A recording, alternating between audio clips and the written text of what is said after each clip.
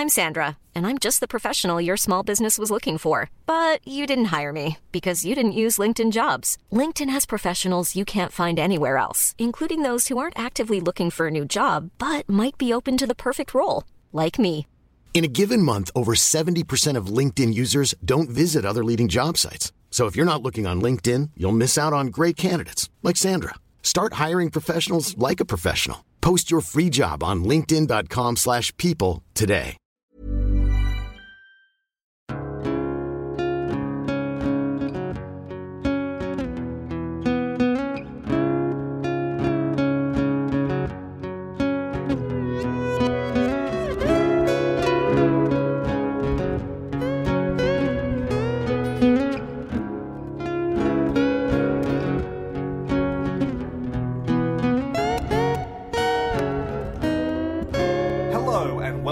Episode 3 of Hunting Seasons, a podcast about two friends catching up on notable television shows, one season at a time. I'm Broderick Gordis. I'm Damas Leary. And today we'll be discussing Season 2 of the first show in our must-watch category, also known as our shame list, Breaking Bad. How you doing, Damas? I'm good, how are you? Good, getting a weird sense of deja vu. I think we might have done this before. Possibly. Too bad technology sucks, so we'll have to do this again. But that's fine, we'll just soldier on. I don't have anything to do or anywhere to go. That's fine with me. We don't have lives, obviously, if we're making this show. Anyway, moving on, let's get to our obligatory spoiler warning. On this episode, we will be discussing everything that happens in Season 1 and 2 of Breaking Bad. However, we will not be spoiling anything from future seasons, because we haven't seen them. If you have not yet watched Season 1 and 2 of Breaking Bad, we suggest you pause this podcast, go and watch it, come back. Or, if you're okay with spoilers, feel free to listen ahead, just as long as you know you've been warned. So, we've talked a little bit in the first episode about sort of the production history of Breaking Bad, awards and so forth. There's a few things like that I want to discuss maybe in Season 3. But today we'll just move through and get straight to the good stuff. Season 2 of Breaking Bad is 13 episodes long, each episode coming in at around 47 minutes. The full season took us 10 hours and 11 minutes to watch, which went by very quickly in my mind. It did. It felt like a lot quicker than Dead Like Me, which, as you know, was about the same time. It was about 30 minutes longer, I think, total, Dead Like Me, but felt like it was about twice as long as Breaking Bad Season 2. So, but before we get into Season 2, let's just do a quick recap of what generally happened in Season 1, the main plot points there. Really, it just comes down to our main character, Walt White, high school chemistry teacher, is diagnosed with lung cancer. And seemingly terminal lung cancer. And in an effort to raise money for his treatment, theoretically, and at least for his family that he's going to leave behind, he decides to start cooking meth. He contacts one of his former students, Jesse Pinkman, who helps him in that regard, shows him sort of how to get into the business, into the industry, so to speak, of selling drugs. By the end of Season 1, a couple of people are dead, and they are working for a man named Tuco, who seems to be a very, very violent criminal. But also a fantastic distributor, hence why they went to him. They went to him because they needed someone to distribute. A nasty guy. Excellent. So we finish the season literally at a scene where we find out just how violent Tuco is. He beats the living snot out of one of his lackeys, basically. Now dead snot. And that now dead snot. Snot on the ground. Blah. And so that is sort of where the show ended. Now, we came out of Season 1. If you've listened to Episode 1 of Hunting Seasons, you would know we didn't love it. No, we did not. We sort of thought it was okay. Hoping that things got better. Definitely. We saw the groundwork being laid, but at that stage, we were not fully invested in the show. Then we sort of we watched Dead Like Me and realised we kind of had it good. We were watching Breaking Bad and came back. We realised how ungrateful we were. Season 2, feeling a lot brighter about it. But just before we start going through this sort of episode by episode, let's just get straight to the nitty-gritty. What did you think overall of Season 2 compared to Season 1? Did you like it? Did you like it more than Season 1? If so, why? I liked it. I definitely liked it more than Season 1. I enjoyed getting to know Walt and Jesse a bit more. Sure. Seeing things progress at a quicker pace, which was good. Even though we had more episodes. Yeah, we had way more episodes. I really, really enjoyed this season. I'm really excited about season 3. Mm-hmm. There were episodes in the season that shocked me. I cried in an episode. Like, by the end of it, I was really emotionally invested, which I was not in season 1. What about you? Yeah, I was pretty much exactly the same. I think we said at the end of the first episode about Breaking Bad that we're probably going to look back at ourselves and feel like idiots for the criticisms we had. Mm-hmm. And I don't. I feel still like my criticisms are valid, but I also suggested that we'd look back at that as being sort of foundational, the act 1 of the show, and it's still very much that's exactly what that feels like, and this is jumping off that. And in terms of going from that first season and going somewhere with it, season 2 is excellent for all the reasons that you said. The excellent dynamic between, or the ongoing progression of the relationship between Walt and Jesse, of Walt and Skylar and their stuff going on, of Jesse and new characters, the introduction of fantastic new characters. Oh, yes, absolutely. 2 in particular that really helped with my connection to the story, brought in a great sense of humour to a lot of scenes that I felt needed it, because otherwise it's a pretty dire story. Which was something we talked about in the season 1 podcast as well, is the humour, or the tone was a little bit off for us at times. Yeah. Did you think it was a little more... It was pretty consistent throughout season 2, the tone.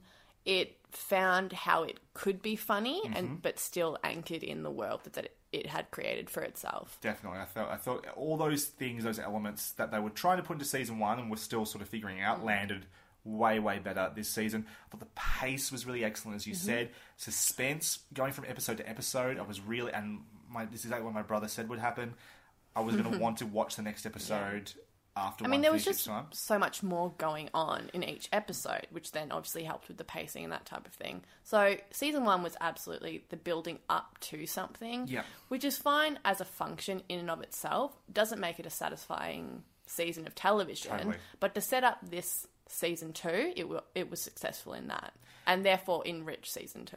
And thinking back on season 2 and trying to prepare for this podcast today, I was, the storylines feel fairly straightforward. It doesn't feel overly complex, but in trying to then whittle it down to something simple, there's a lot going on. There are a lot of different story threads to follow, a lot of different relationships to try and wrap your head around. So that's, it's a pretty good sign of a complex and interesting show, which is...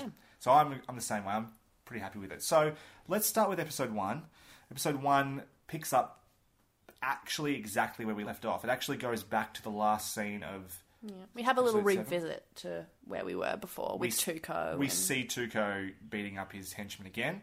Yay! And I really expected that to sort of play into something a little bit longer, maybe more of a season or a half a season long arc that involved Tuco.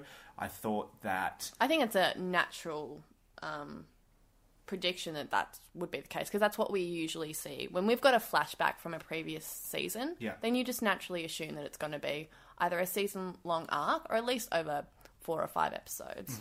And then the way that even that scene ended at the end of the episode 7 of season 1, that Tuco's driving away and they're left sort of shell shocked, and it feels like, this is going to be them dealing with him, that's the new dynamic. Exactly.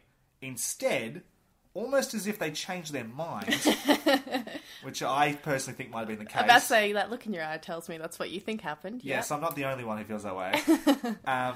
That they then immediately bring him back into the scene, essentially, to show that the henchman is now dead. Yep, he gone, which complicates things because all of a sudden Jesse and Walter have been witness to a murder, and now they're paranoid that this psycho Tuco is going to be after them to sort of make sure there are no witnesses, which sort of leads into episode 1. How do you feel about episode 1? I liked seeing the panic that both Jesse and Walt experience. I enjoyed Hank's part in that, in which, so Hank is obviously investigating Tuco. Yes. And is after this criminal mastermind called Heisenberg, which we know to be Walt White.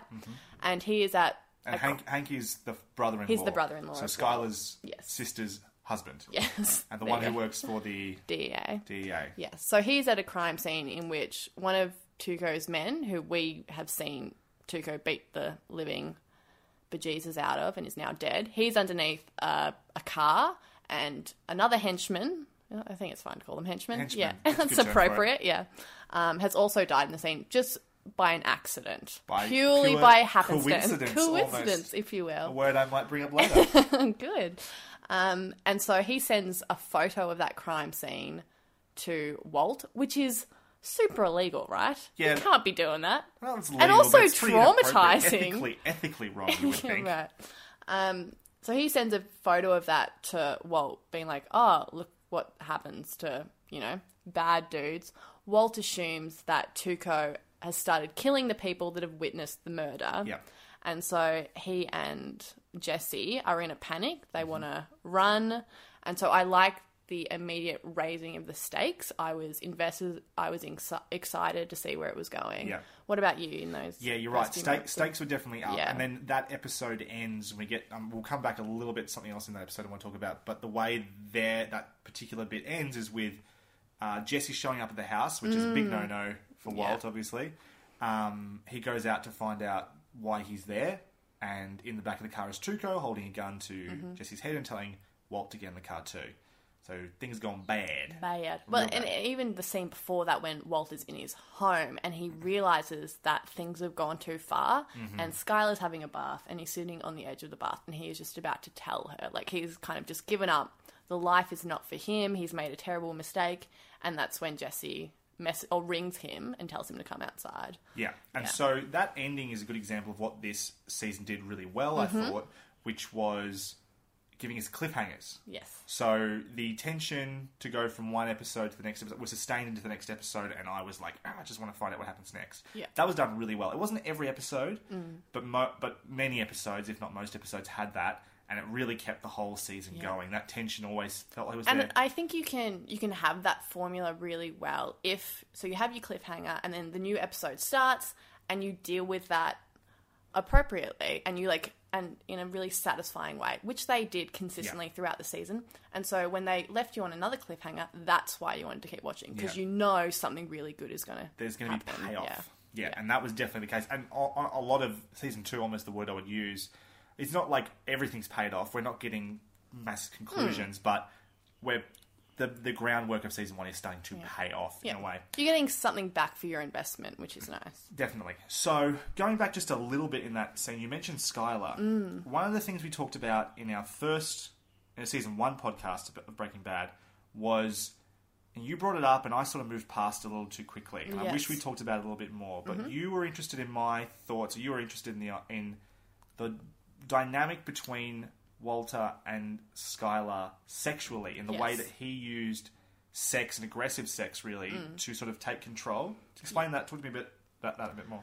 So, in season 1, that seemed a very large part of their dynamic, in which Skylar would be concerned or controlling or even just nagging and annoying, and he would quieten her down or distract her from what she's saying, or just to make her more passive, and that was always through sex. It was very, it had a violent edge to it, and that dynamic was quite confronting. Was it troubling to you? Was it did it put you off? It was troubling because it never went anywhere. Sure. Nothing really happened with it.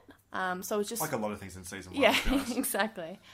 So then in season 2, when that situation arises again, and we see Skylar, and she's in her perfect little housewife, a traditional housewife kind of garb, and she's got like a little face mask on, wearing a nice robe, and I'm pretty sure she's standing at the sink. And Walt tries to do that again. He tries to dominate her sexually, and it's a pretty confronting scene in which, I mean, from my point of view, it's sexual assault. That's exactly what it is. Yeah.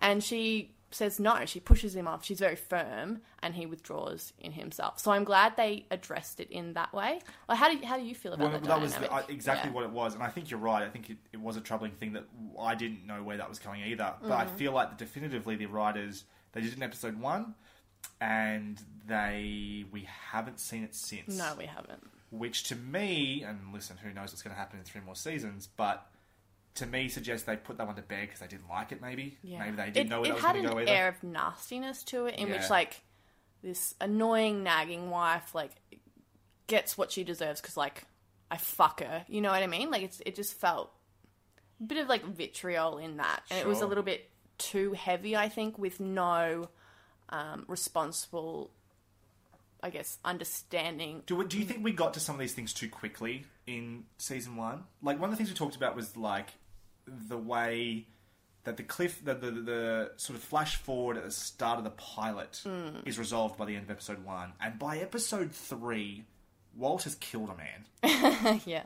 Do you know what I mean? Yeah. And there's a lot of me that thinks, like, some of these things should have been saved for a little bit later. It's... maybe that I don't know. Yeah, I'm not sure about that. Because I remember also feeling... And like we said, it's just like Act 1. So in that respect, we feel like things weren't gotten to quickly enough as well. I just feel like it was bouncing ideas off the wall and seeing what stuck. Yeah. I think that's more of what it was. Some of them stuck and some of them didn't. And I think this was one of the things that it just didn't stick. It felt a bit ugly, a bit too ugly. Yeah. And maybe just wasn't adding and to the story. It was ugly, but it wasn't earned. Like, a lot of things that Walt does seem earned in a way, just from a writing perspective. That just... They're doing a better job of showing those things being earned as we go along. Yes. We reveal a little bit more about his history and his character, but we'll get to that as we go forward. Yeah. So moving on to episode 2, we essentially what happens here is we find they actually have another one of those sort of flash forwards in time. They're giving us a little sneak about what's going to happen at the end of the episode, and it sets up a pretty some stylistic choices going on there. Yep. The episode basically involves Tuco having kidnapped Jesse and Walt. He's taken them out to a safe house where Tuco is actually looking after his uncle. Uncle Theo, who looks like a big-time mobster or drug dealer back in the day by the sounds of things. And most of the episode has got to do with Walt and Jesse trying to figure out how they're going to kill Tuco and get away, essentially. Yes. Meanwhile, because Tuco is threatening to take Walt to Mexico and Jesse if he has to. Maybe, although Jesse's life seems pretty in danger at that point. That's right. So that's a lot of that episode. Stays pretty contained there. The other stuff going back on at the family home is Skylar and Walt Jr. or Flynn. Flynn, as he likes to be known. As he likes to be called now. Basically trying to find Walt. And within that investigation, a very important detail is that Skylar finds out that Walt has a second cell phone. Yes. So she now knows that something untoward is going on. She doesn't know what, but that's a big question mark looming over her husband's head. Trust is obviously becoming a big issue for her at that stage. Now, this episode is pretty good. The ending is really notable, though, in which, after a lot of stuff going on, Hank, the brother-in-law... Surprise! Who or I at least, really was critical of for being sort of a cartoonish jock, alpha male... sort of character without much depth at all, shows up and ends up in a gunfight with Tuco and ends up shooting and killing Tuco. Walt and Jesse manage to get away, sort of just fleeing into the desert, but Hank ends up, sort of at the scene and kills Tuco. Now, Hank's storyline doesn't go a whole lot further this season. It's pretty revolves around this moment, so maybe it's now time to talk about this.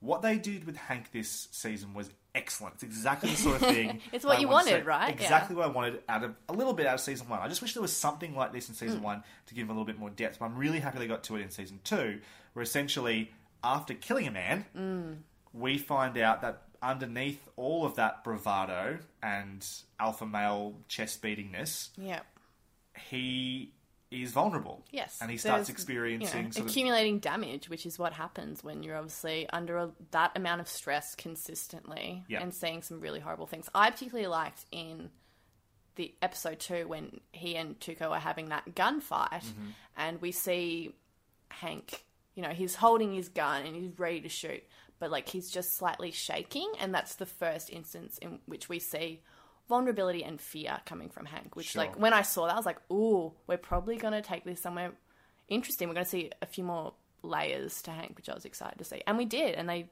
paid it off really well. I didn't notice that at the time. I'm sure you're right about that being there, but I didn't necessarily notice that right then. But it was the next episode when he's sort of being congratulated by his fellow police officers and whatnot, and he's being exactly like Hank as normal. Yeah, the Hank we know. And then he walks into an elevator and finally has a moment by himself.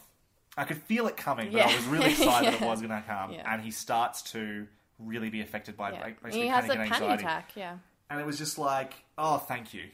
Thank you for giving me something to latch onto with this character, because now I can find him and his bravado-ness and all the things you do to try and make him comical funny, and I can also treat him like a real person. Yeah. I love that they keep the Hank that we know. He's still there. He's still that asshole who just like walks into a room and thinks it's his, which is fine. That's who he is.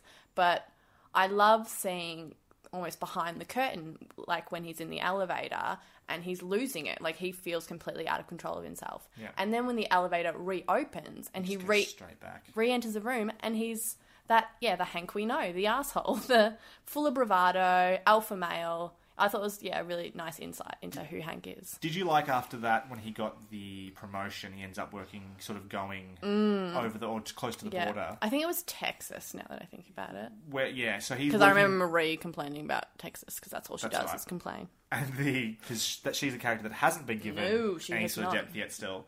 But that moment when he's with these new group of officers and he's trying his sort of big alpha male game and it's not working. Nah, you got to earn it with these boys. Yeah. And he hasn't. And it's amazing to see him in a new environment in which... Are we going back to that environment? Or has he just gone back to what he was doing back in He's just gone back to what he was doing. I think that's it now. He's never going back to that anymore. So when you've got an alpha male who's, obviously the big fish in a small pond, and then putting him in the ocean and he just is eaten alive. He flounders. Oh, well done. Yeah, thank you. That's me clapping. So that was really great. And I was really, really happy to see that with Hank. And listen, not a heap more has been made of it. There were a couple of scenes, a good one with Walt that we'll come to a little bit later, that involved Hank. But just that alone made me so happy they were able to work on that with Hank. Yeah, it's taking a one-note character and making... Yeah, exactly, which is what I think this show needed. So the next episode was episode 3, in which it was called Bit by a Dead Bee. What is that in reference to? I can't even remember. I've got no idea. Doesn't matter. Anyway, the big conceit of this episode is that Walter needs to make his way back to his... real life, the ruse, yes. And has to come up with a plan on how he's going to get away with that. And so he decides to pretend... He has amnesia? Essentially, he has a psychotic episode. Yes. Or he fakes a psychotic episode. Walks into a supermarket, strips off all his clothes until eventually someone intervenes, and he's sent to hospital, and he pretends he doesn't remember what happened. Pretends that all the things that happened with Tuco never happened. He just walked out of his home and decided to...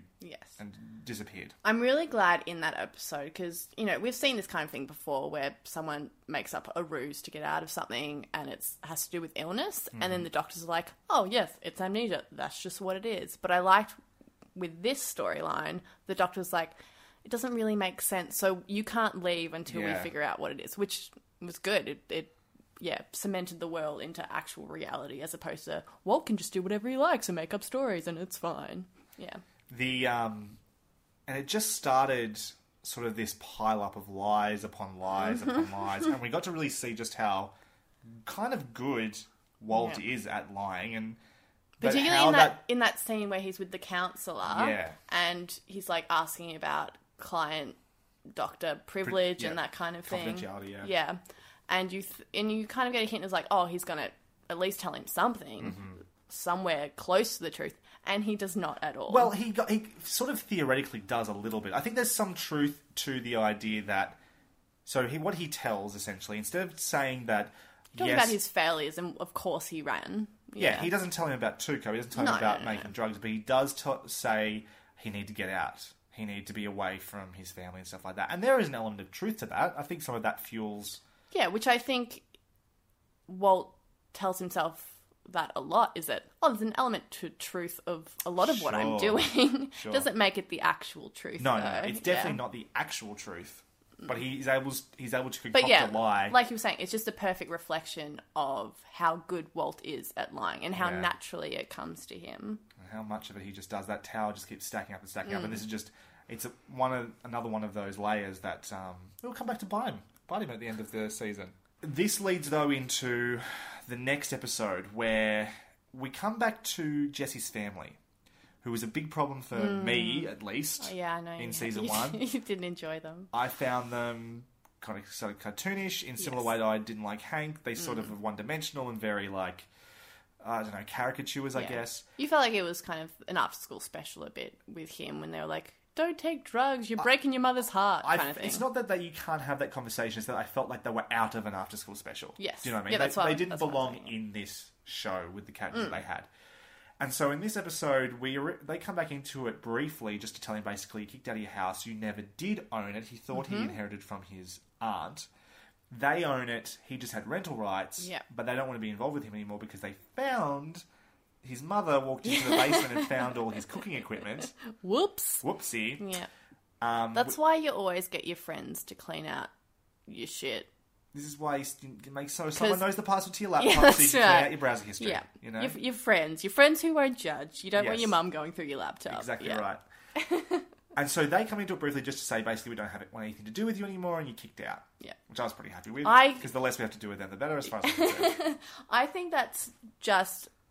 it's a great idea for the story to elevate Jesse's amount of stress. He has to scramble. There are some consequences, and he's got something to do by himself that isn't completely linked to Walt. Yeah. And it was a great idea for his character to then kind of have to stand on his own 2 feet for a little bit. He ultimately doesn't. He still, leans on Walt heavily. But that episode, I really enjoyed watching that. And that was, it was all the elements. It was... even when he falls in the toilet. That whole thing, it's so tragic. Little puppy dog Jesse. Oh, I love Jesse. You just can't not feel sorry for the poor guy. Anyway, all of that leads into actually episode 5, which is the episode in which Jesse is finally finds a place to live. And in doing so, sort of propels us into the second... half or into the rest of the season. Basically, we're past Tuco now. We're propelling ourselves into what happens next, which comes down to 2 things. One, especially from Jesse's case, Jesse meets the character of Jane. So he finds a place that he really quite likes. His essentially landlord is this pretty young lady by the name of Jane, who lives next door. Kristen Ritter, Jessica Jones. God bless you, Kristen Ritter. You're amazing. And she was really excellent in this role as well. Yeah. I mean, I've loved her since Gilmore Girls. She's so good. So I was very happy. She was in Gilmore Girls. There you go. She was great. Yeah. So, but we're introduced now. What you were saying, there are 2 characters this season that were introduced to that you really liked. I'm getting the feeling Jane was one of them. Absolutely. Tell me a bit about Jane. I love Jane. So Jane is a recovering drug addict. She is her father's the landlord, but she's the kind of, I guess, real estate agent, realtor in that situation. She's an artist. She's funny. She's charming. She's... troubled. Yeah, she's troubled, but warm, which is great. And she's, I think, a really nice, calming presence in Jesse's life. And for a moment. Well, you think about this now. We've had that episode where everything's rock bottom for Jesse. Yeah. He's got no money. He's got no house. He's got nothing. And then he finally finds this place and finds Jane. Yeah. This seemingly positive presence in his life. Something to, leave behind his criminal and sordid life he's currently living potentially for. Yeah. It's pretty, obvious but cool place for us to go with that character. We're sympathetic to him already. We would like to see him succeed. Yes. And so she's a great inclusion in that sense. When it comes to the business side of things, Hank and Jesse need to figure out what they're going to do next. They no longer have Tuco as a distributor, but they still need money. Hank's treatment is expensive. Yeah. Every time they make money, they seem to lose just as much of it. Jesse lost all his money to the DEA, so they need to start cooking again. And they need to find some way of distributing it. And they decide that maybe they can do it themselves. Yes. Well, Walt doesn't see it that way. No. He... because he says they have 2 options. Get back into with some other distributor, or just cook and then Jesse sells it on the street and they don't make as much money. Yeah. And then Jesse says, no, we have a 3rd option. We can be Tuco, which was, I really liked that Jesse had something to contribute and you can see his value, because sometimes I think that gets lost, in which Walt seems to be doing so much and Jesse just is continuously messing things up. Being a fuck up. Yeah, so it's nice to see moments where he's like, no, I'm the street guy, remember? Like, I can maybe help in this situation, which is good. And he actually does a pretty decent job, to a degree. He's choosing 3 of his mates who are kind of, You know. Not a great idea. They don't seem to be highly intelligent. No. But that's fine. But I did like in the scenes with them, he really commanded respect. And he's like, I've got a job to do. I'm giving you an opportunity. Like, he really psyched them up like he was a good salesman. Yeah, like, he was a good boss. He was middle management. He was doing it all right. He was doing a good job. I was like, oh, okay, yeah, I can see why, like, Walt would want this guy on his team. Totally. Because he's doing exactly what he's been asked to do and doing it really effectively. Until things go wrong and one of his guys ends up being robbed. Uh-oh. Yeah. And Jesse sort of got to deal with the consequences. The idea of being Tuco is when Tuco was good at his job because he was intimidating. Yeah. He's someone you wouldn't cross. That's not the case with Jesse. No. Poor little puppy dog Jesse. Which leads into the episode Peekaboo, in which Jesse spends the majority of the time trying to intimidate the people who robbed one of his... Well, in episode 5, towards the end, so one of his boys has been robbed, and Walt is like, this is unacceptable. We can't, as they call it, breakage, when some profit gets lost. That's right, yeah. Through circumstance. And Walt is just like, that is unacceptable. You have to deal with it. Once again, putting it all on Jesse to fix it. And so Jesse takes that on board. He listens to Walt. That's what he does. And so he's going to sort it out. And he's decided to be his own enforcer. He's going to get high, very high, and then knock on some drug addict's door and demand his money back, is his plan. So what do you think of this episode? He spends the majority of the episode inside the house of these two drug-addicted, burnout parents, because there is a child. There is a child in this as well. Yeah. Trying to essentially intimidate them, get some respect, get his money back, and the whole thing is complete farce. Essentially, yes, it is. Terrible it's farcical. Yeah, I really like this episode, and I know you don't feel that way. I don't love it. It's not that it's a bad episode necessarily. I just sort of, I don't know. I mean, it's an interesting episode in some ways for Jesse. We get to see his good-hearted nature, the way he treats the kid. Yeah. We get to see that he's more than just a dropout, burnout. Yeah. You know. I mean, sometimes watching this, I feel like I'm Jesse's grandmother, in which, like, any moment where he's, like, slightly good, I'm like, oh, he's such a good boy. Oh, I just want to see him be a good boy. And that was, like, that episode was like, oh, he's so lovely and caring, and I really like watching that. So that was an element of why I enjoyed the episode. But that wasn't the only reason. One of the other reasons was we see Gretchen reappears, who so Gretchen is from Grey Matters, which is the company. Yeah. I was going to say science company, but that sounds stupid. No, I mean, it's not inaccurate. It's not. It just makes me sound like an idiot.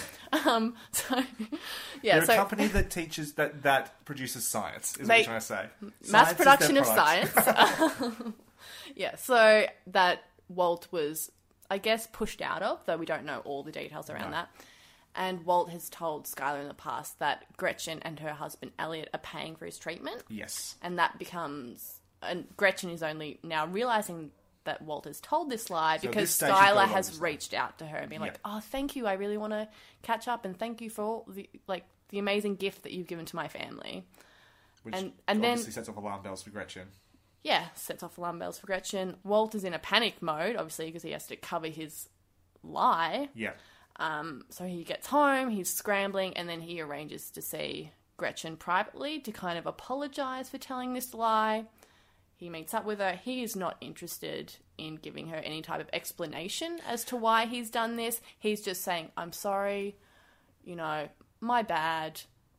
But that's all the details. But you need to be complicit in my lie still. Yeah. So there's two things I think that are interesting about that scene. One is, or maybe even three things. It's a good scene. The one with him and Gretchen. We haven't seen a lot of Gretchen. We've barely seen any of her at all. But she's obviously an important character to his past. So it's interesting to get a little bit more backstory on sort of what got Walter White. She brings out a lot of emotion in him, which is interesting to see. Brings out a lot of emotion. Number two, he doesn't want to tell her anything because he's trying to protect, ultimately, his illegal activities. Yes. But number three, I get the feeling that he probably doesn't want to tell her anything because he doesn't think that she deserves to know anything. Yeah, because he obviously doesn't hold her in hugely high regard anymore. So you're right, that was a really, really good moment for Walt as well, and it was another layer of lies in this tower of lies that's going to come. I remember when we were talking about season 1, and I particularly wanted to see bits of Heisenberg come out in Walt's White's life. and see how those two characters kind of come together. And that was the scene between Walt and Gretchen was a scene which I did see that, in which Walt sees himself as such a victim of circumstance, and you see that when Gretchen is retelling the story of like what really happened with Grey Matters, and Heisenberg or Walt or whoever just doesn't agree with that and is so angry about what has happened to him in that situation. Does he literally tell her to fuck off? Yeah, he tells her to fuck off. Yeah. A lot of anger coming from Mr. White there, yes. Speaking of that, though, of those moments of Heisenberg for a second, because I'm not sure how elegantly we'll be able to go into this scene otherwise, let's talk about another scene like that you felt was good, for finally seeing some Heisenberg come into Walt's sort of family life. Yeah. The scene, a couple of episodes later, we find out that he's actually beating his cancer, and Skylar throws a party for Walt. Oh, yes. Yeah. So tell us why you really enjoyed this scene. What happened and why you enjoyed it? So in the scene that, Skylar has held this party for Walt. She's obviously ecstatic that her husband, his cancer is in remission. Walt is practically chugging tequila. He begins to pour a few shots for Walt Jr., or Flynn, as he is now known. And Hank, the brother-in-law, tries to stop him. And we see Heisenberg come out. And he is not willing to be questioned or undermined. And he turns into an alpha male. And it's a little standoff between Hank and Walt, which I loved. I really liked seeing, even when Walt is confronting someone from his, passive life, how scary he can really be.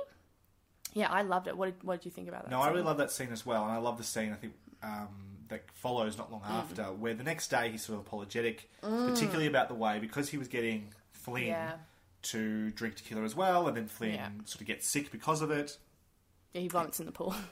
He apologises to Flynn and sort of says, like, I was really out of order. Yeah. I'm really sorry for what happened. And Flynn, he's apologetic for vomiting in the pool, but then is looking for some sort of validation from his dad because, as he says, I kept up. Yeah, I kept up, right? He was able to drink the 3 tequila shots and he kept up. Yeah, and Walt's like, what are you talking about? Like, oh, well, you and Uncle Hank had 3 shots and I had 3 as well. It's like, And it was a really just interesting...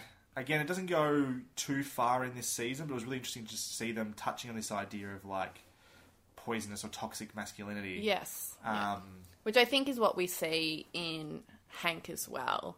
Then you have this idea of what a man is, and it dictates how you act around other people. That's certainly why I didn't like him in season 1 as well. Yeah, totally. And it's a dynamic that exists now that particularly in those few scenes with Flynn and Walt, you see how a father and son relationship can become really toxic, and that desire for validation from a father or father figure can really decide whether or not you make some really bad choices. And that also exists with, obviously, Walt and Jesse. Which is where I was going to go back to, because you were saying this term Heisenberg is really interesting, this alternate personality that Walt has. Yeah. Heisenberg, when do we see Heisenberg normally? What is Heisenberg? We see that basically whenever it's Walt and Jesse, right? Yeah. Primarily, sometimes with other people, but he doesn't get a whole lot... Like, Walt doesn't spend a lot of time face-to-face with other people, at least not at this stage. I think Jesse tends to be the one who cops it the most, the Heisenberg the most. I think we see Heisenberg when he is backed up in a corner and he then releases it. It's like, and then becomes an alpha. He, like when Tuco in season 1 beats up Jesse, he returns to Tuco's HQ and he just destroys him. It's like, this is what I want and you're going to give it to me. Yeah. Otherwise, I will completely destroy you. And we see that up against Hank. Oh, we see him when he's talking to Gretchen and she's just like, no, I need to know what's going on. And he's just like, fuck you. Like, he's just not willing to compromise at all. He knows what he wants and you're going to give it to him no matter what. Sure. And it's always when he's backed up in a corner. Sure. Do you think that was a part of Walt that always existed? Or is it something that's developed over time as he's gotten further and further down this life of Breaking Bad, so to speak? I really want to see a little bit more from his time at Grey Matters because we see pre-Grey Matters. Well, we see season 1 in which he has those moments with Gretchen in front of the... Very briefly. But he feels very different, right? He feels looser and more confident. He feels cool. Yeah. Honestly, he feels exactly. charismatic and like... So I think... I think that's who he is. And then through years of happenstance of things not really going his way, he has subdued that side of him, and now it's just kind of being neglected and become this feral dog, and now it's had an opportunity to be unleashed, and that's why we get Heisenberg. Interesting. Mom deserves the best, and there's no better place to shop for Mother's Day than Whole Foods Market. They're your destination for unbeatable savings, from premium gifts to show-stopping flowers and irresistible desserts. Start by saving 33% with Prime on all body care and candles. Then get a 15-stem bunch of tulips for just $9.99 each with Prime. Round out Mom's menu with festive rosé, irresistible berry chantilly cake, and more special treats. Come celebrate Mother's Day at Whole Foods Market. Burrow is a furniture company known for timeless design and thoughtful construction, and free shipping, and that extends to their outdoor collection. Their outdoor furniture is built to withstand the elements, featuring rust-proof stainless steel hardware, weather-ready teak, and quick-dry foam cushions. For Memorial Day, get 15% off your Burrow purchase at burrow.com/ACAST, and up to 25% off outdoor. That's up to 25% off outdoor furniture at burrow.com/ACAST. Moving on a little bit, just in terms of keep rolling with the plot, keep this conversation going. The next episode, what happened back in the house with Jesse and the two awful drug-addicted parents, is the wife or the woman kills the man. She drops a ATM on his head. Yeah. But that gets attributed on the street to Jesse. Yep. And so Walt... He's now known as just this crazy loose cannon who will drop an ATM on anyone's head who crosses him. Don't want to cross him, essentially. Yeah. And Walt takes advantage of this and suggests or pushes Jesse into expanding into new territory. Mm-hmm. He's got a reputation now, and they should try and expand their market, essentially. Mm-hmm. But unfortunately, in doing so, one of their drug dealers ends up being caught by the EDA. Uh-oh. No. DEA. DEA. What is EDA? I don't think it's anything, okay, is it? the DEA then. I think you just made it up. I'm just mixing. I'm dyslexic when it comes to acronyms, alright? The DEA. Don't insult dyslexic people just because you're an idiot. Which leads us to the episode, Better Call Saul. Oh, Better Call Saul. I don't know if Saul deserves an I don't think he's a... I think he does. Okay, fair enough. Maybe Bob Odenkirk does. Maybe Bob Odenkirk does, certainly. I love him. So, you mentioned two characters that you like being introduced to this season. I'm guessing Saul's the other one. Tell me about Saul Goodman. Oh, why don't you tell me about Saul Goodman? Okay, good idea. Saul Goodman. So, in this, when left in this predicament, they realise, it turns out that Badger, who is the one that's been taken in by the DEA, his lawyer happens to be Saul Goodman. Yep. And he makes a phone call, gets a second phone call, and gets Jesse and Walt, gets in contact with them that he needs assistance. Yep. This starts a relationship basically between Walt, Jesse, and Saul, and we go from there. They cannot have Badger make a deal with the DEA to rat them out. Yep. So they're asking Saul for assistance to try and prevent it from happening. Yeah, they go into panic mode. Pretty much. They think they're going to be caught out because Badger is going to sing like a canary. Yep. So they kidnap Saul because they need him to know that Badger cannot take a deal. That cannot happen. And in this kidnapping, we discover that Saul is quite used to this type of situation and dealing with people who work in, pretty illegal ways, and he's pretty wise to the situation, and he just tells them, well, why wouldn't you just kill Badger? Why are you bothering me? And that's when they realise that this guy can really be an asset. He understands both the legal and illegal systems that they need to work around. And he's just an excellent character. He's funny and slimy and weirdly charismatic at times, but also obviously very intelligent and has a history. There's the scene where they kidnap him, he starts worrying that... I don't remember who he's referencing to, but he's obviously got a history of entanglements he's worried it's someone else. People. He's are you from blah, blah, blah? It's no, we're completely separate. So there's clearly, a lot of situations which he could be kidnapped. Yeah. Exactly, which is just, funny and gives him a depth straight away that many other characters are introduced to in season 1 just don't have, and just makes him a fascinating character and played so well.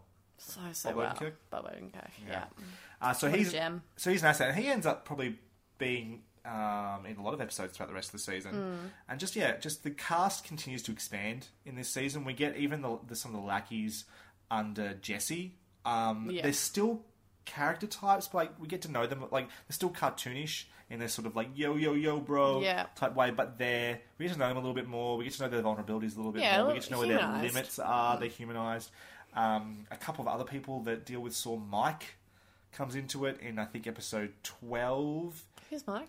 He's the character that helps Jesse to sort of clear a crime scene, essentially, in episode 12. Oh, yes. I just remember him as the guy from Community. Yes. Yeah. And the other guy from Community is Gus, who comes up later in a few episodes as well. Is Bob Odenkirk in any Community episodes? Not that I can think of. I was wondering that too, if there was a trio surprises or not. me. Yeah, okay. Yeah, right. Yes, that's where I know Gus from. Yes. It's Community. He ends up being Pierce's brother in Community. Yeah. That's a great episode. Yeah. That's really good. So, the episode after Better Call Saul, we're introduced finally to Saul Goodman, who has a spin-off series, by the way, which we're going to have to cover once we get through Breaking Bad. Stage. Oh my god. Is so 4 days out, which, spoilers, I think might be my favourite episode of the season. It's my favourite as well. It's so good. I'm a sucker for bottle episodes, and this is not by definition a complete bottle episode. There is, leading into it, plenty of scenes set back in town, but majority of this episode takes place just in the camper van between Walt and Jesse, or around it, immediately around it. Essentially what happens here is they need to produce... Well, Walt is convinced that he is not going to be living much longer. He thinks that... Well, he sees a shadow. He's had like some sort of CAT scan. He had a CT done, I think, or an MRI, and he sees on an image, he glimpses something that looks pretty ominous. Yeah, it looks like a huge shadow on his lungs. Yep, and he's convinced, like, he's feeling pretty bad at the time. He's coughing a lot. He's coughing up blood. We find out later that episode. He's convinced he's not got long to live. So he just wants to get as much... He lies to Jesse and tells him that the methylamine is going bad. It's got an expiry date. And he convinces him they need to go out into the desert in the van and just spend 4 days making as much meth as possible. 1.2 million worth, I believe. It ends up being that way. It's something like 32 or nearly 40 pounds or something. I don't remember. He tells Skylar he's going to visit his mum. Yeah. To ask her for some money. Add another lie to the tower. Just pop that on there as well. And so what happens, though, is they've made all this meth and they get basically caught out there. Walt tells Jesse to put the keys somewhere safe, not on the workstation. Yeah. And he puts it in the ignition, and in doing so... Drains the battery. And they're stuck out there.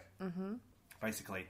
And it starts this incredible Waddle episode where you were talking to me earlier about this one.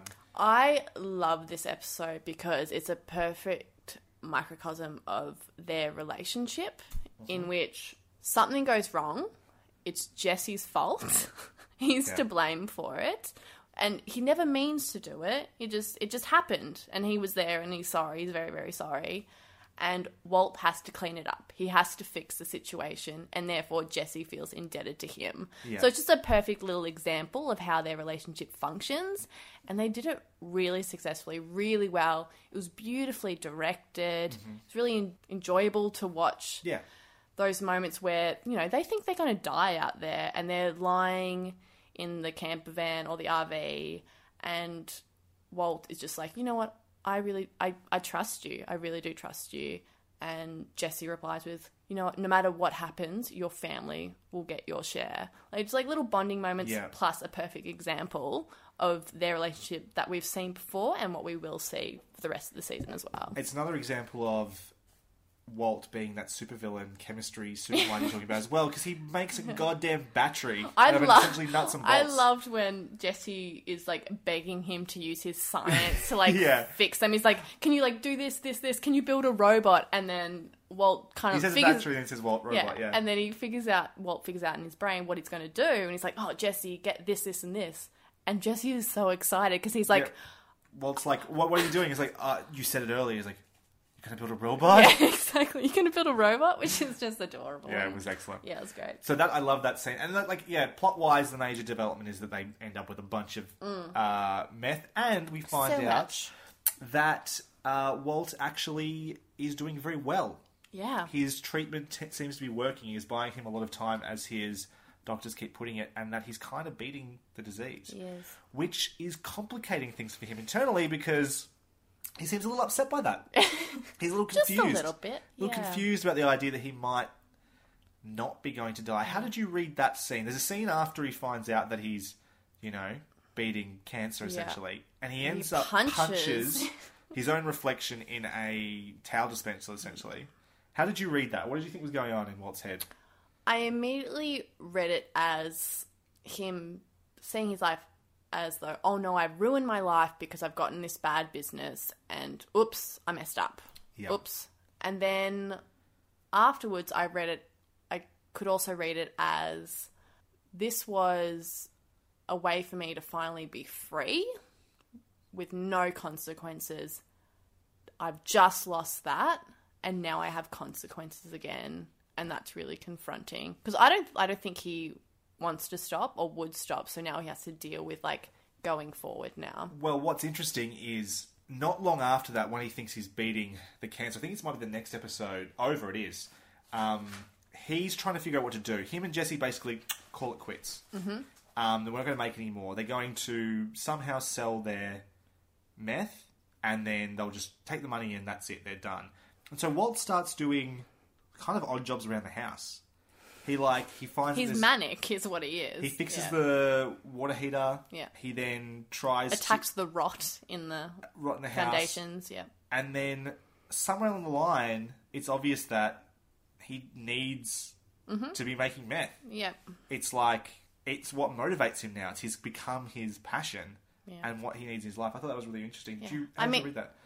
I think if you have experienced being great, how could you ever go back to being mediocre and be satisfied? That's how I read it, and he just was manic and distracting himself.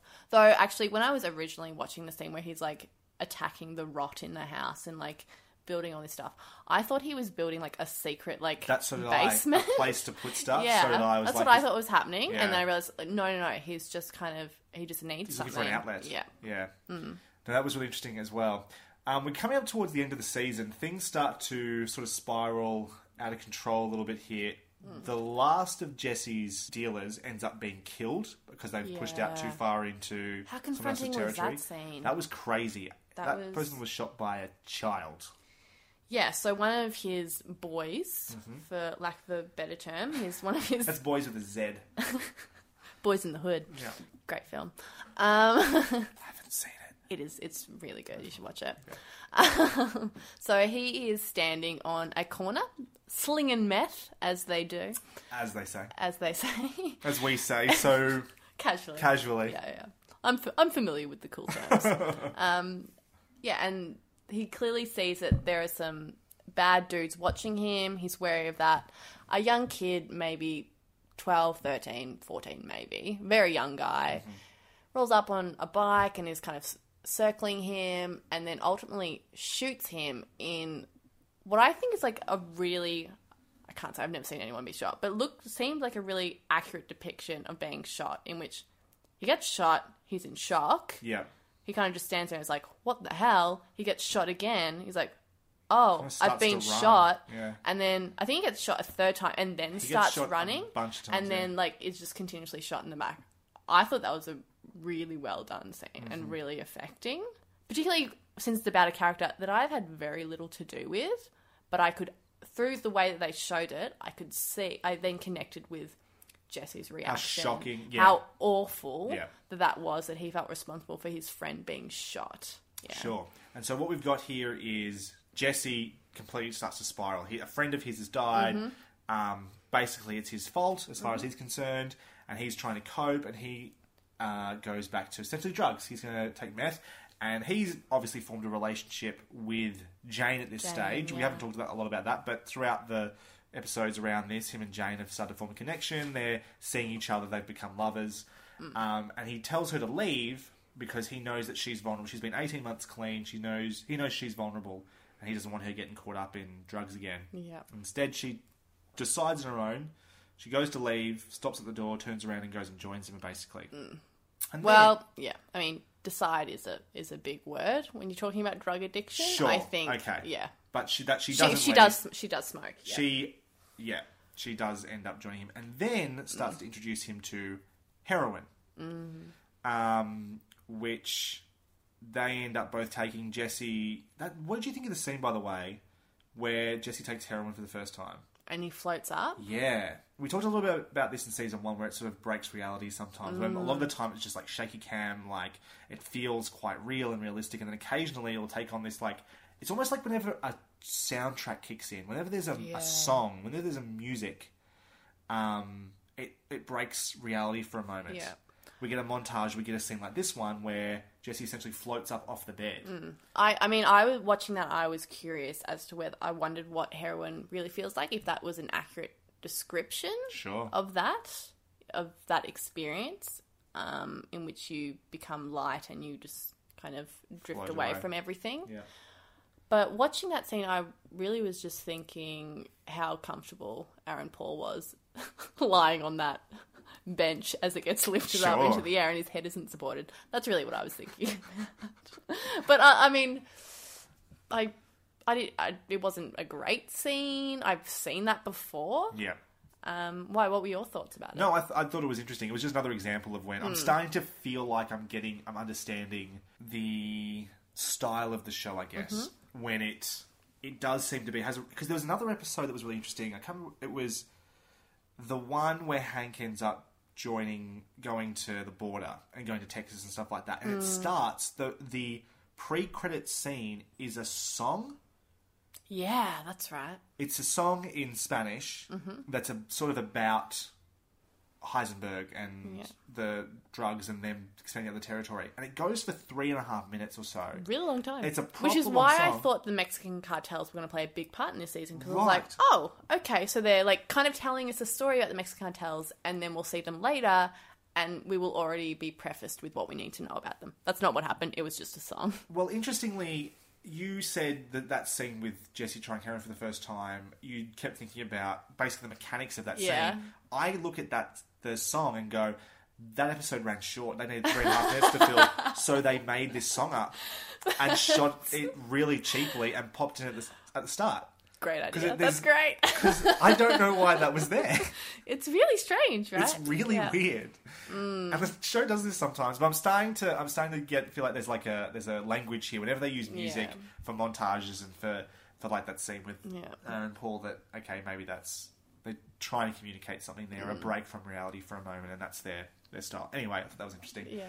Anyway, he starts using heroin with Jane, which essentially zonks him out. It's sort of like he becomes a passive participant in the story from pretty much the rest of the season from here on. Yeah. Meanwhile, Hank, now that they don't have anyone on the streets anymore because they've either been arrested or shot, is looking for someone to distribute this.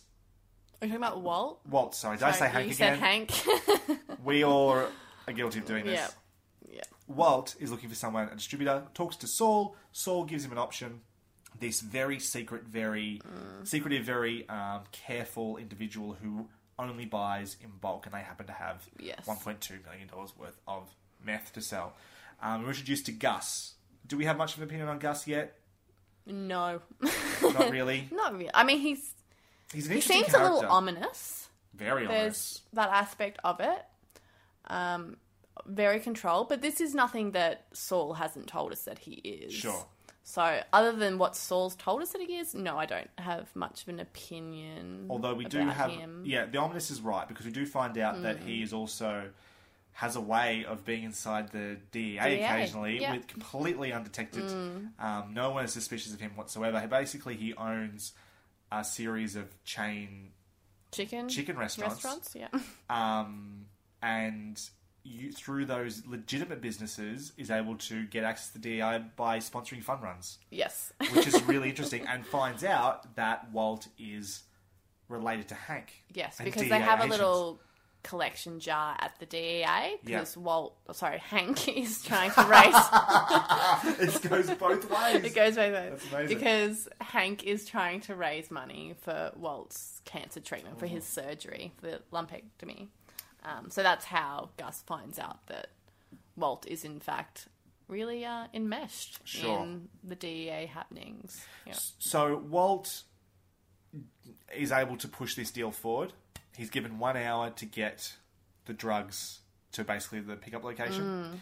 He is trying constantly to get in touch with Jesse.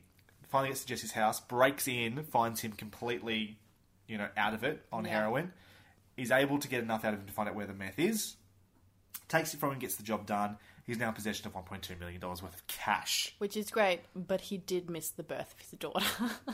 But in the process... Meanwhile, Skylar is giving birth, yes. Which, I'm going to tell you, she wasn't that fazed by. No, she seemed totally fine. Of all the things she gets annoyed by, that was the one thing that she was like, yeah, whatever. Particularly since she was so worried about having another troubling birth. Yeah.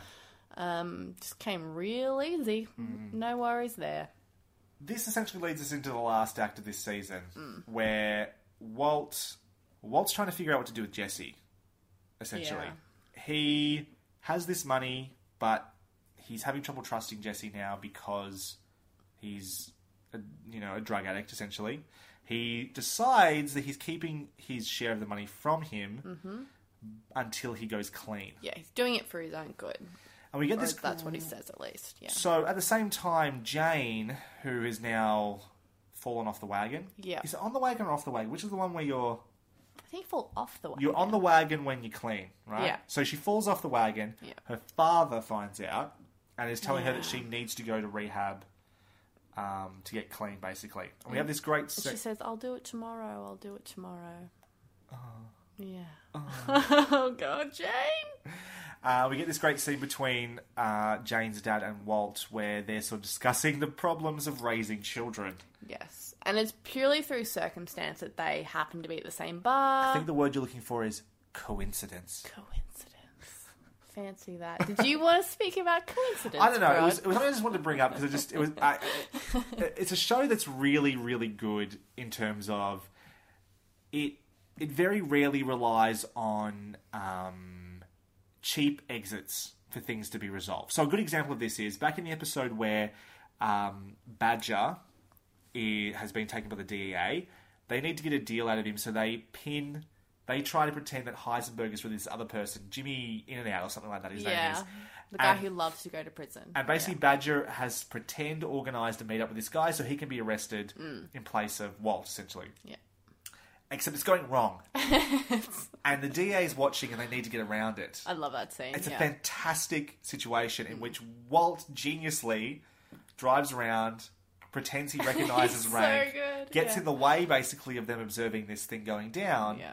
And so they're really good at finding clever ways to make these things happen. They happen organically or they happen intelligently, one way or the other. Yes. And occasionally, though, they do fall on coincidence to make these things happen. I always find those just a little bit frustrating. I know it's something that has to happen sometimes. I know it's like you have to allow it in television. I guess, but I understand the frustration. I don't know, but there's a couple of examples of that, and you're just like, when Hank shows up, it has to be Hank is the one that shows up to get Tuca. Although that's reasonably organic because you know how he's tracked them, and he's doing that to find Walt, not Tuco. But it has to be Hank, right?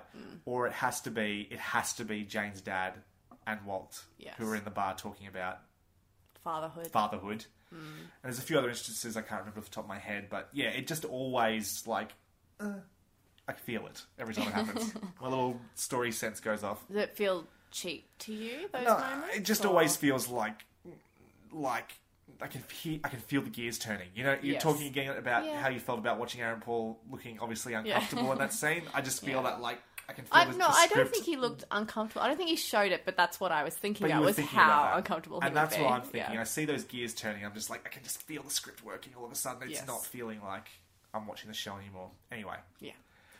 So moving on from coincidence, though, we go back to that scene with Jane's dad and Walt. Mm-hmm.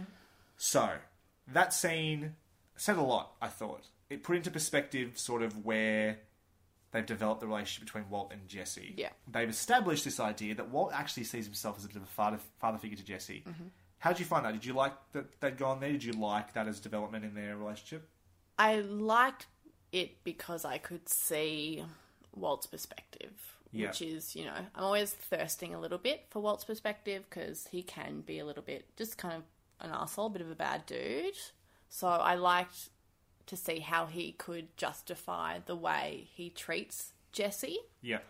I don't necessarily see it as a father-son relationship. You don't see the way that Walt sees it. The way that Walt sees it Sure. from the character's perspective. Yeah. I mean, I see it more of a, master and dog kind of situation in which you love the dog because it's so loyal to you, but Walt will kick it from time to time for pissing on the carpet and that kind of thing. Where Walt doesn't see it that way, and that's fine because I don't think a character like that could ever see that he's actually, not a good guy.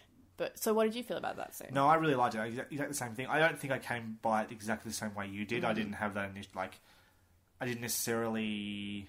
I wasn't coming up with another analogy for it, but I certainly felt like I understand Walt a little bit better here. And it informs what happens next. Because he goes to Jesse's place, ostensibly to apologise, or to talk to Jesse, which he hasn't been able to do recently. Jesse sort of decided he wants out, he's done, he wants the money, and then him and Jane are going to... He just wants to be happy. Ride off into the sunset. Yeah. What happens? They're planning to leave the next day. They have freedom, Jesse and Jane. Before we go into the next scene, do we want to talk more about the Walt and father scene, or do we want to go right into Is there more?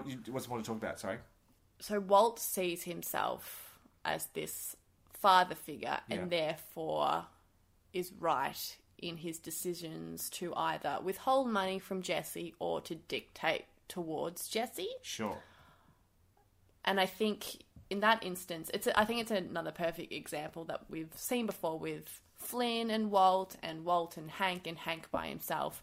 Another idea of this kind of toxic idea of what men have to be or their role. Sure. In that it's so domineering. And I think it's just like another example or even like a progression of that kind of relationship. Yeah. And I don't think either Jesse or Walt may necessarily see it as toxic. Particularly, I don't think Walt does. I think he's certainly not really doing Jesse a service. Well, he's theoretically aware of it. I mean, you look at that scene. He's aware of it with Flynn, at least. Yeah. He's aware of it because he goes to apologise to Flynn. He's aware that he done fucked up by the pool that time. He's obviously not happy with Flynn's response. He doesn't like that he wanted to keep up. He feels like he's failed there or something's wrong there. So he's aware of that, but he isn't with Jesse. No, not at all. It's interesting. Because the other thing that Walt does is he's the teacher, and he's constantly he does this thing where he it's almost like he's back in class with Jesse. He's like, blah, blah, blah, we'll do this. And Jesse will say, wire. And it's like, no, copy, you idiot. He's trying to be the teacher. And there's not a huge...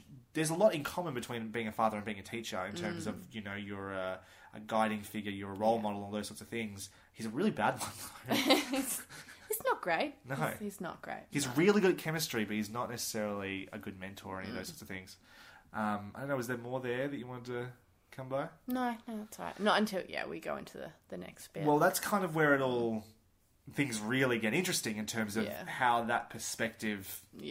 is going to have a really devastating effect. So that idea of if you're the patriarch or the head man in any situation that you know best, which then obviously leads into the next scene where something terrible happens. So once they've got the money and they're going to leave, they're going to go to New Zealand, I believe. Jane and Jesse. Jesse, they go to New Zealand. It's where they filmed Lord of the Rings. They're going to go and visit all those castles that are over in New Zealand. When Jesse asks if Australia and New Zealand are different things. Yes. Yeah. It's very, very cute. They going to go clean. They're going to flush it all down the toilet and start tonight. Except, of course, they don't. Yeah. They decide to have one more high. Mm-hmm. And they end up getting on the... Zonked out on heroin again. And Walt comes over, forces his way into the house to have a discussion with Jesse. Jesse is completely zonked out and cannot be reached. And in trying to wake him... turns Jane onto her back, and she starts to choke on her own vomit. And rather than trying to save Jane, who has been a bit of a pain in Walt's butt, she sort of seems to be... So if Jesse was loyal before, she's the one who's been able to turn him against Walt a little bit. She's been, from Walt's perspective, the negative influence. She's the one that's able to get the money from Walt, and is convincing him to leave. He lets her die on the bed. Choked to death on her own vomit. Jesse knows none of this because he's completely out of it. What did you make of that scene? Oh, I loved it. I really enjoyed the whole thing. You're a monster. I was laughing the whole way through. You're a monster. No, I'm joking. I was devastated. It was a really confronting scene to watch. It was a great moment for Walt, and I think a perfect example of what we were talking about before, in which if you're the patriarch, and Walt and Jane's father have this conversation in which you can see your children doing something really wrong, and you want to shake them and just be like, I know better than you, just listen to me. Yeah. But of course you can't do that because that doesn't work. But this is just a perfect example of Walt doing that. This is a way for him to shake Jesse and be like, you're on the wrong path, stop. And because he's, Walt is Heisenberg, he does it to the most extreme way in which he lets a woman die. What I love about, though, is the decision to do it is a non-decision. I really like how... Yeah, well, not doing anything is a decision in and of itself. It is, but it's like how easy it is. It's not like he's committed murder before. He shot Tuco. No, Aaron Paul shot Tuco. Jesse shot Tuco at the end, wasn't it? I don't remember. I can't remember. Yeah. But definitely, at the very least, he's choked a man to death. He definitely did that. Which is a pretty confronting way to kill a person. Pretty full-on and personal. But this isn't like that. It's just a decision to not intervene. And just how cold that is. It's somehow worse than actively choking somebody. If he had, gone into that room and got Jane and choked her, that would be very different from what we saw. And it would... If he had just choked her, I'd be like, okay, he's just a villain. Yeah. But because he just let her die, it's heartbreaking because I know that he will be able to justify that to himself. Well, he cries in that moment. He cries, of course. Seems completely unaffected. Of course, he feels terrible. It's a very confronting moment to watch someone choke to death. But what was heartbreaking was the fact that you know that he could justify it. Yeah. You can't justify that if you're an irrational person, but of course he can. And he does. So, that leads us into the last episode, where Jesse finds out that Jane is dead. Oh, God. Oh, God. Yeah. Which is devastating. Tries to give her CPR, and it's just awful. She's been dead for hours, it looks like, at that point. Which is what makes it worse, is that he's just trying against hope. Yep. He is absolutely devastated. Walt is able to organise Mike, a new character, to come and help clean up that scene, essentially not implicate Jesse in it at all, or even that there was any necessarily illegal drugs going on, potentially. So he's not going to be in trouble with the law, but obviously essentially someone he loved has died. And he ends up... Which he feels very personally responsible for. Absolutely. For getting her mixed up in drugs again. Exactly. Which I think is completely valid. Which sends him spiralling. He ends up in a crack den and, completely zonked out of it again. And Walt ends up leaving you. I think at the end of the season, Jesse is left in a rehab centre. How did you feel about that scene between Walt and Jesse at the crack den? When, they both break down. I think it's perfectly truthful. I think it's both... I can understand why both of them are breaking down. Jesse obviously is completely distraught and is going to somebody that he trusts for comfort. Well, he comes to Jesse, but still he uses that comfort. And Walt sees him as a son and is comforting him. And,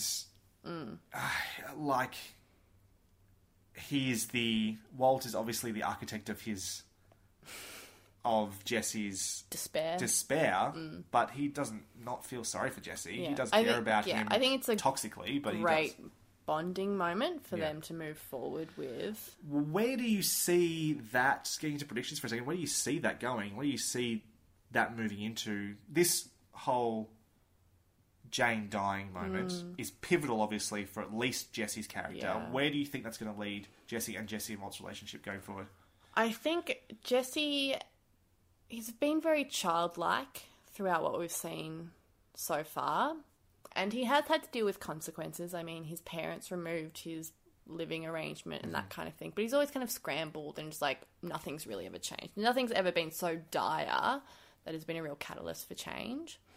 I think the consequence of Jane dying is a really adult consequence and something he's going to have to deal with, and so it will fundamentally change who he is. Sure. So I see that going forward.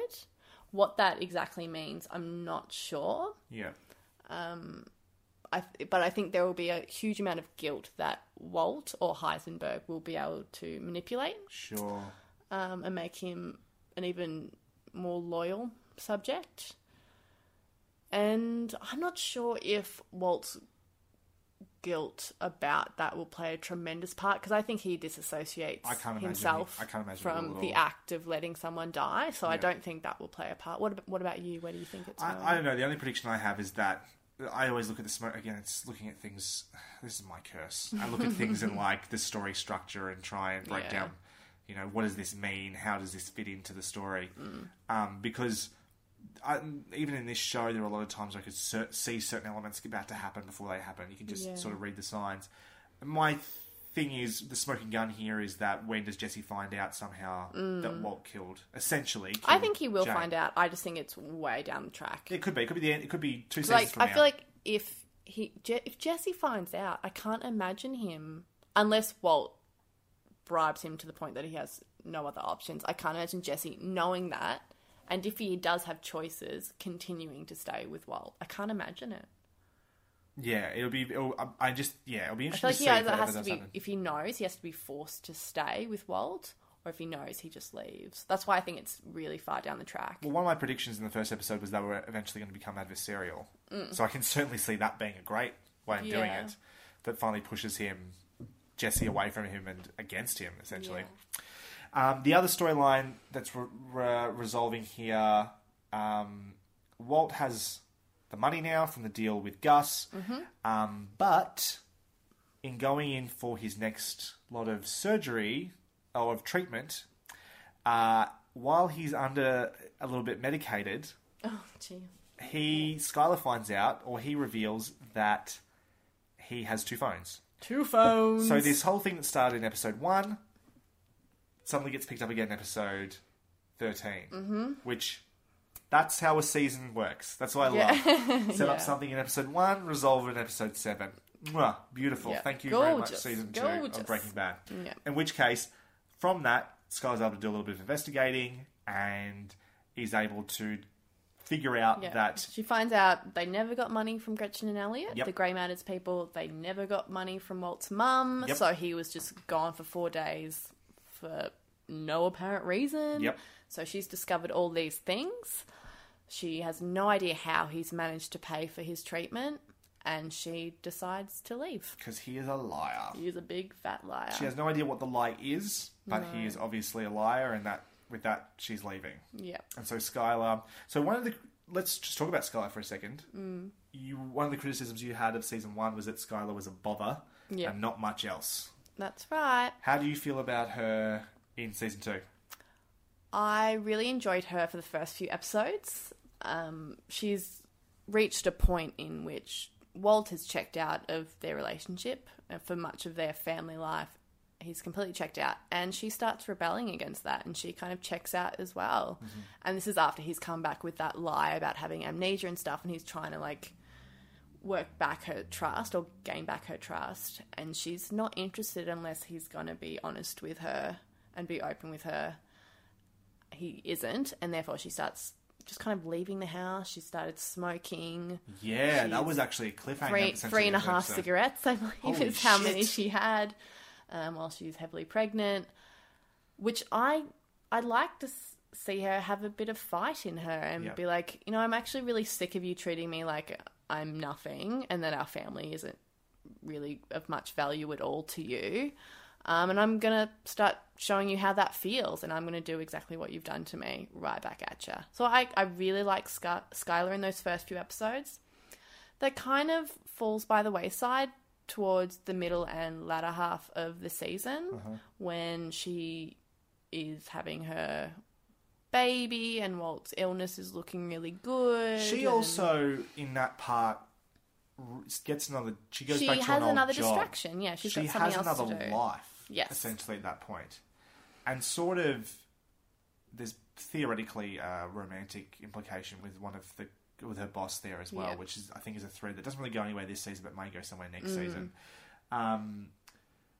She starts to invest her energy into the life as well, and then sort of starts to check out. It's interesting you use the word check out of the relationship with Walt, or checking out of the family. Yeah. The thing is, isn't his family meant to be, and providing for his family meant to be his primary motivation? So why is he checking out of?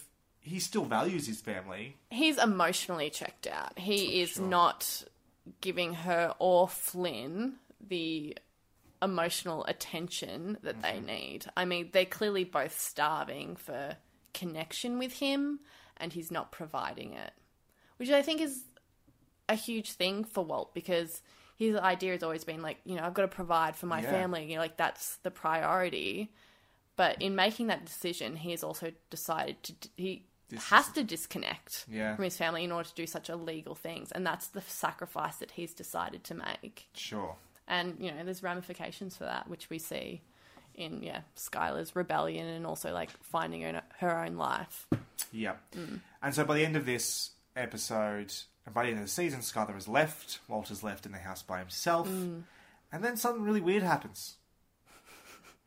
Then... Yeah, bit odd this one. There is a plane crash that takes place above their town. I think it's called Duke, but I could be wrong. And... that's sort of where the show ends for the season. Now, what we haven't mentioned is that through a few of the episodes of this season, particularly episode 1, they've started with these black and white, or primarily black and white, little cold opens of some really interesting imagery.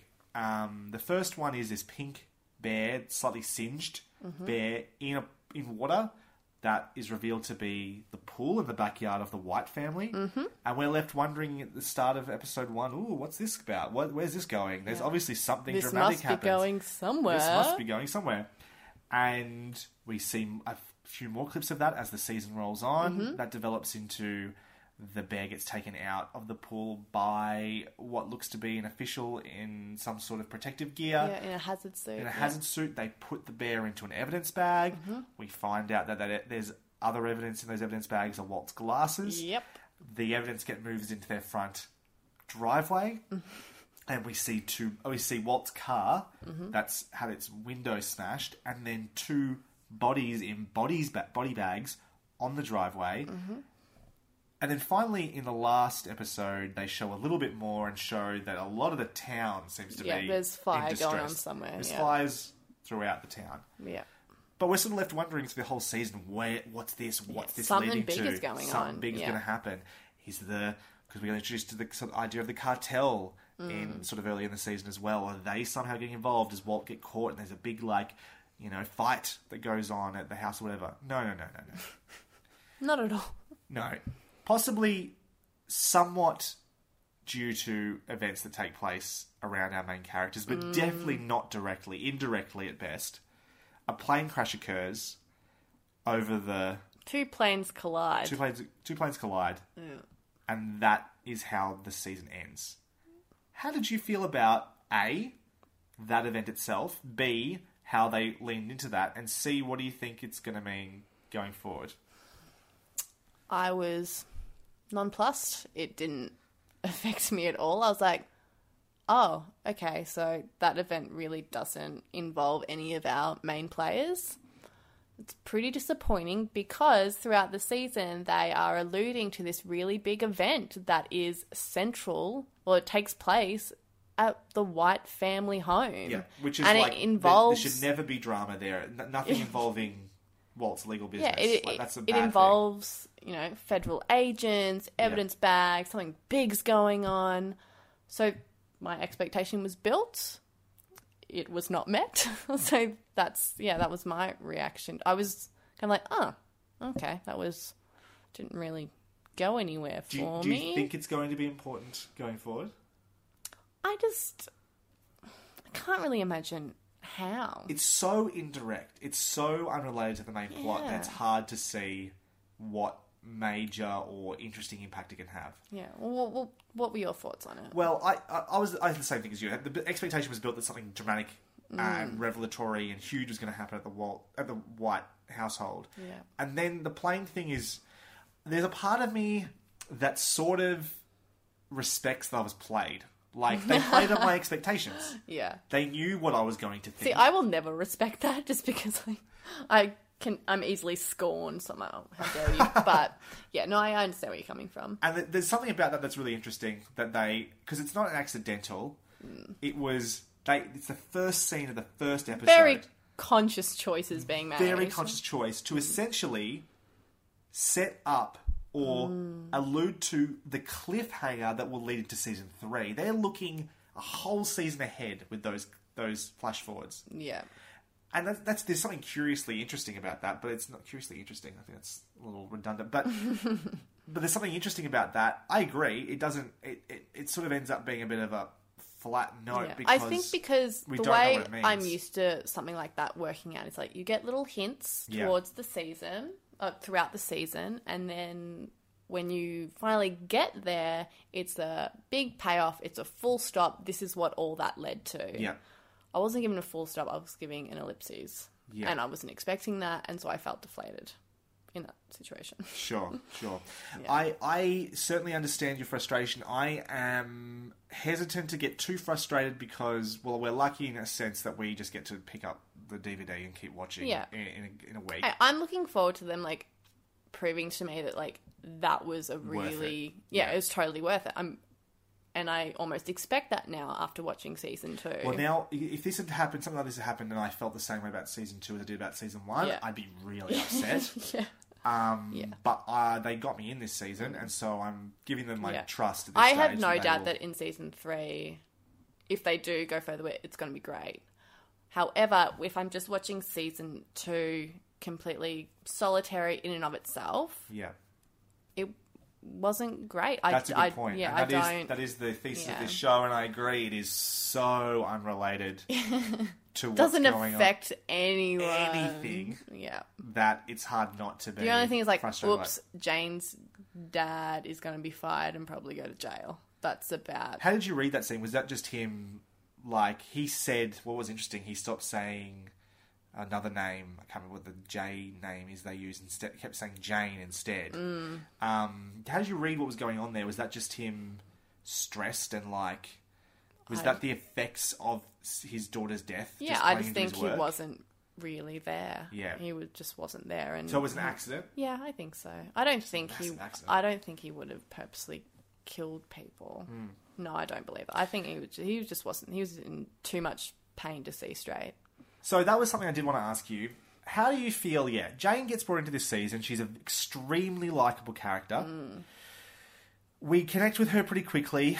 And then ultimately, although it hasn't happened yet, it seems like she was there to be killed to further the plot line of a male character, in this sense, Jesse. Yeah. Emotionally, he is going to be the one most affected by this. It's going to affect him going forward. How do you feel about that, the use of a character like that, and was she essentially fridged? If people don't know what fridged means, it's alluding to a comic book phenomenon, or something that happened in a comic book where a character was killed and put inside a fridge essentially to motivate a male character. I believe it was Hank Pym, actually. Ant-Man in Marvel Comics. Yes. I like to think I'm against fridging, if you will. I don't have a huge problem with fridging in this instance so much in and of itself. What I do have a problem with is, we've grown to really, like Jane at the very least, and then she starts taking drugs, and I know it's a side effect of the drugs, but she turns into that trope of a woman who is just manipulative, breaking up a couple of guys, just wants money, is very self-centered, and then she's killed. That bothered me more than just the fact that bringing in a female character and then killing her. See, the funny thing is, that might be the thing that stops it from being a fridging, is the fact that she actually does get involved in their business. because she ends up being the one that can she becomes the dominant force in the Jessie-Jane relationship and is able to get the money from Walt. Yeah. So Walt has a reason to get rid of her. Yeah. I think the problem with fridging was always that the villain, or whoever killed the woman, essentially did it only to get to the male and not because she had any real involvement in the plot. Yeah. I don't think using one negative female trope to undermine another one is necessarily progressive, though. Sure. No, I think that's fair. That's true. Yeah. So I think emotional stakes are important, and sometimes fridging can be useful. I think it's used and it's a bit tired, and people should probably think of something a bit better to do. Yeah. But I can see how it's effective. It just bothered me that we had a bit of a Yoko Ono moment before she had to die. Sure. Yeah. Sure. Okay. Is there anything else? I think I've got through my major points, so I think we should start to wrap this one up. Yep. Favourite and least favourite episodes? So my favourite is 4 Days Out, which we've spoken about, which is that bottle episode. The one in the RV. I 100% agree. My favourite episode too. Just in terms of, I'm a sucker for bottle episodes, and this is not, like I said before, not 100% a bottle episode, but close enough. Yeah. Anything, I like it when you can put two people in a room and just shake them around and just sort of see what comes out. And that's exactly what happens in this episode. And it's great performances by both of them. It's, like you said, a real microcosm of their relationship. And it's just a highlight of the season. Yeah, it's a great episode. So that is my favourite. And I don't think I have a least favourite. Well, I also wanted to bring up Phoenix, which is the one where Jane dies, just because that scene was such a highlight, shocking moment, as well as being a really fantastic episode. Yeah. So I really liked that one as well. I guess if I had to choose a least favourite, it'd be Peekaboo, just because it leans heavily on some... I like Peekaboo. Back on those drug user stereotypes. Without, and like, everything's played to the nth degree. They're completely 100% filthy. They're completely 100% bad parents. The little boys are ridiculously adorable. And, like, there is nothing about that just screams, like, interesting writing or... I don't know. So, with so many... They were able to introduce complex and interesting characters in this season, and they sort of fell on tired old tropes and really easy conventions in that episode. It's not a bad episode by any means. I think every episode in Season 2 is better than any episode in Season 1. Absolutely. I think I liked Peekaboo, one, because I just like seeing Jesse be Jesse, and that was a great moment for him. And I also loved seeing Gretchen and Walt kind of that play is the off other each side other. of this, yeah, that's true, and that is a really, really fantastic scene. It's a better. It's funny for an episode that feels like it's a lot about Jesse. The Walt stuff is probably the stuff I liked more in the episode. Predictions going forward. I have a couple of predictions. Yep. Because the way Walt is now funneling income back to himself, which we didn't explain. No, so what happens is Flynn, Walt's son, sets up a website for people to donate money so that he can pay for his surgery. Yep. And at the same time that that's happening, Walt is saying to Saul, he's like, oh, I need a way to, like, funnel income back to myself from illegal means. And Saul suggests that they figure out a way to do that through the son's website. Yeah. So that's what's happening. So Walt's drug money is being sent to his son's website and creating revenue. I don't see that as being sustainable. So I think Walt will create some sort of business drug front so that he can create an income for himself, so he can have a little bit more pride, I guess, in himself, which I know is an issue with the website that he had. Yeah. So I think that'll happen. I also think Skylar's accounting skills will come in to his business and trying to stay afloat, trying to, I guess, stay ahead of things like the IRS and little things like that, and just kind of juggling all the things that he has to juggle. Sure. I think he'll utilise her. I don't think she'll be overly excited about being used, but I think she will be complicit in doing that. Why do you think what at this stage, seeing how Season 2 ends, how do you see her showing any sort of loyalty to him and doing it at all? I think there will be...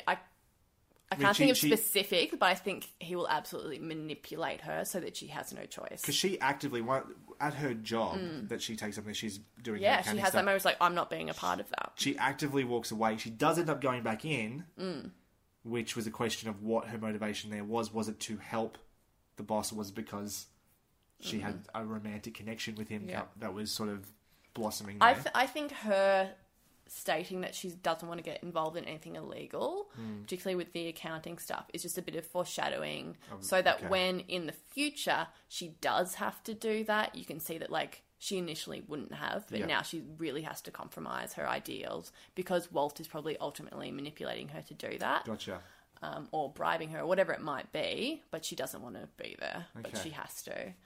And I think Walt Jr. or Flynn I think his family will ultimately, if not vaguely or overtly, understand what he's doing with meth.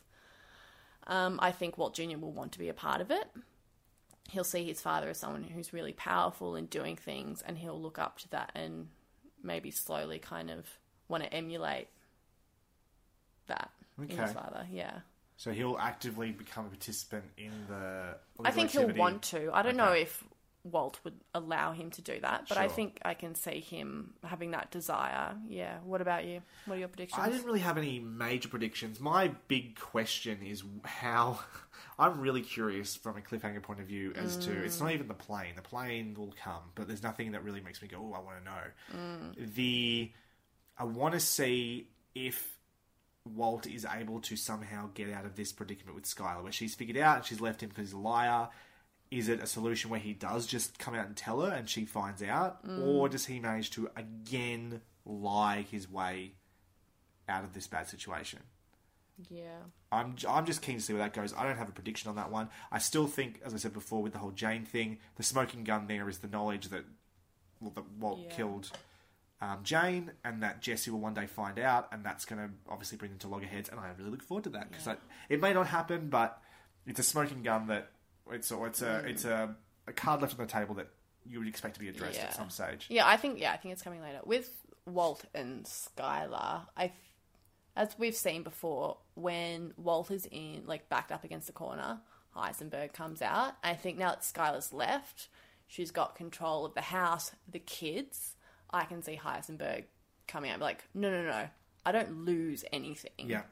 It's mine, and I'm going to take it back. And he'll find a way to take it back. Well, that was something else in this season. Again, we sort of just glossed over this, but Skylar, there is this sort of... this foreshadowing that she's going to have a romantic relationship potentially with her boss. Yeah. That if that were to happen, I could very easily see Heisenberg becoming pretty aggressive, if not outright violent. Yes. In essence, to take back what's his. And that would be very interesting. I can see that happening totally, yeah. To see that, again, we were talking about we want to see the Heisenberg and the Walt start to merge their worlds together. That would certainly be a pretty direct way of doing it. Absolutely. Would we continue watching, now that we've seen through season 2, if we weren't doing it just for the podcast, would you continue watching the show? Yes, absolutely. Me too. Mm-hmm. Unabashedly can't wait to start watching season 3, which is a pretty massive turnaround from...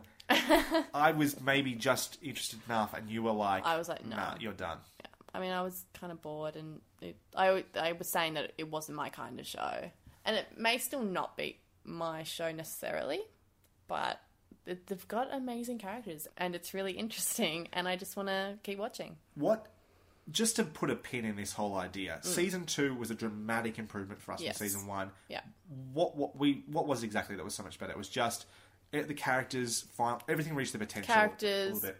Progression, great pace, more episodes, which is very helpful when you're trying to tell such a complex story. And it's somehow better paced and felt faster. There's so much going on in this season. Yeah. Final score and rating out of 5. You want to go first? I'm giving it 4 out of 5. I don't want to go straight to the stratosphere. Yeah. You know, it's not the best, most amazing season of television I've ever seen. Dramatic improvement on season 1. Really, really solid. Really enjoyed it. I think 4 is a good place for it. It gives it a bit of room to go further if it's going to get any better. I've got somewhere to go score-wise. But it was really, really solid. And while, there's a couple of curiosities in there, overall, I've got very little to complain about. Yeah. I'm going to have to... I was debating whether to give it 3.5 or 4. I'm going to have to give it 4 just because I don't have any huge gripes. Yep. However, I still want a bit more. I still want a little bit more depth from Skylar. I just want more, which is great going into season 3 because I'm going to get more. Exactly. So, yeah, it's a solid 4. Yeah. Awesome. Well, I think that about wraps it up on a pretty long episode. Yeah, this one's going for ages. That's all right. There was lots to talk about. So hopefully you guys have enjoyed this. If you would like to tell us to be briefer and brisker, or say, hey, please give us more, or give us any other sort of comments, really, you can contact us at our Facebook page. Just search Hunting Seasons on Facebook. Mm-hmm. You can find us on Twitter at HuntingScast or HuntingsCast. You can email us directly at huntingseasonspodcast@gmail.com. You can contact myself on Twitter at bgordes, BGORDES, Damask. You can grab me on Twitter at Maskimoo, MASKYMOO. And we must also thank our lovely logo and graphic designer, Sean Kirkpatrick. You can find his work at seankirkpatrickdesigns.portfoliobox.net. And thank Jordan Calavis, who made our lovely theme song as well. You can find his work at soundcloud.com/classicjrex. That's classic JREX. That will be it for us for episode 3, our podcast on the second season of Breaking Bad. We'll be back in 2 weeks to talk about season 3, but next week we'll be back to talk about season 2 of Dead Like Me. How are you feeling about that one, Damask? Hopeless. Which is an interesting place to go in. I'm going to go in cautiously optimistic. No, don't. No, have super low expectations. I just don't want the audience to hear us going, oh yeah, that's going to suck. It's going to be so much fun to talk about. You can go in that way. And I'll be like, yeah, you know what? Yeah, no, I will go in that way. And then if any spark of inspiration or goodness is coming through the screen, I'll be in the podcast being like, oh my god, it was so much better. I can see why yours is the safer option. I'm thinking this from a business point of view. I'm going in.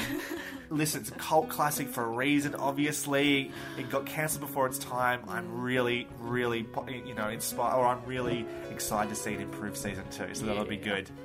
Was that convincing? Yeah, you should be an actor. Excellent. That was really good. Thank you everyone for listening. We will see you next week. Have a good night. Bye.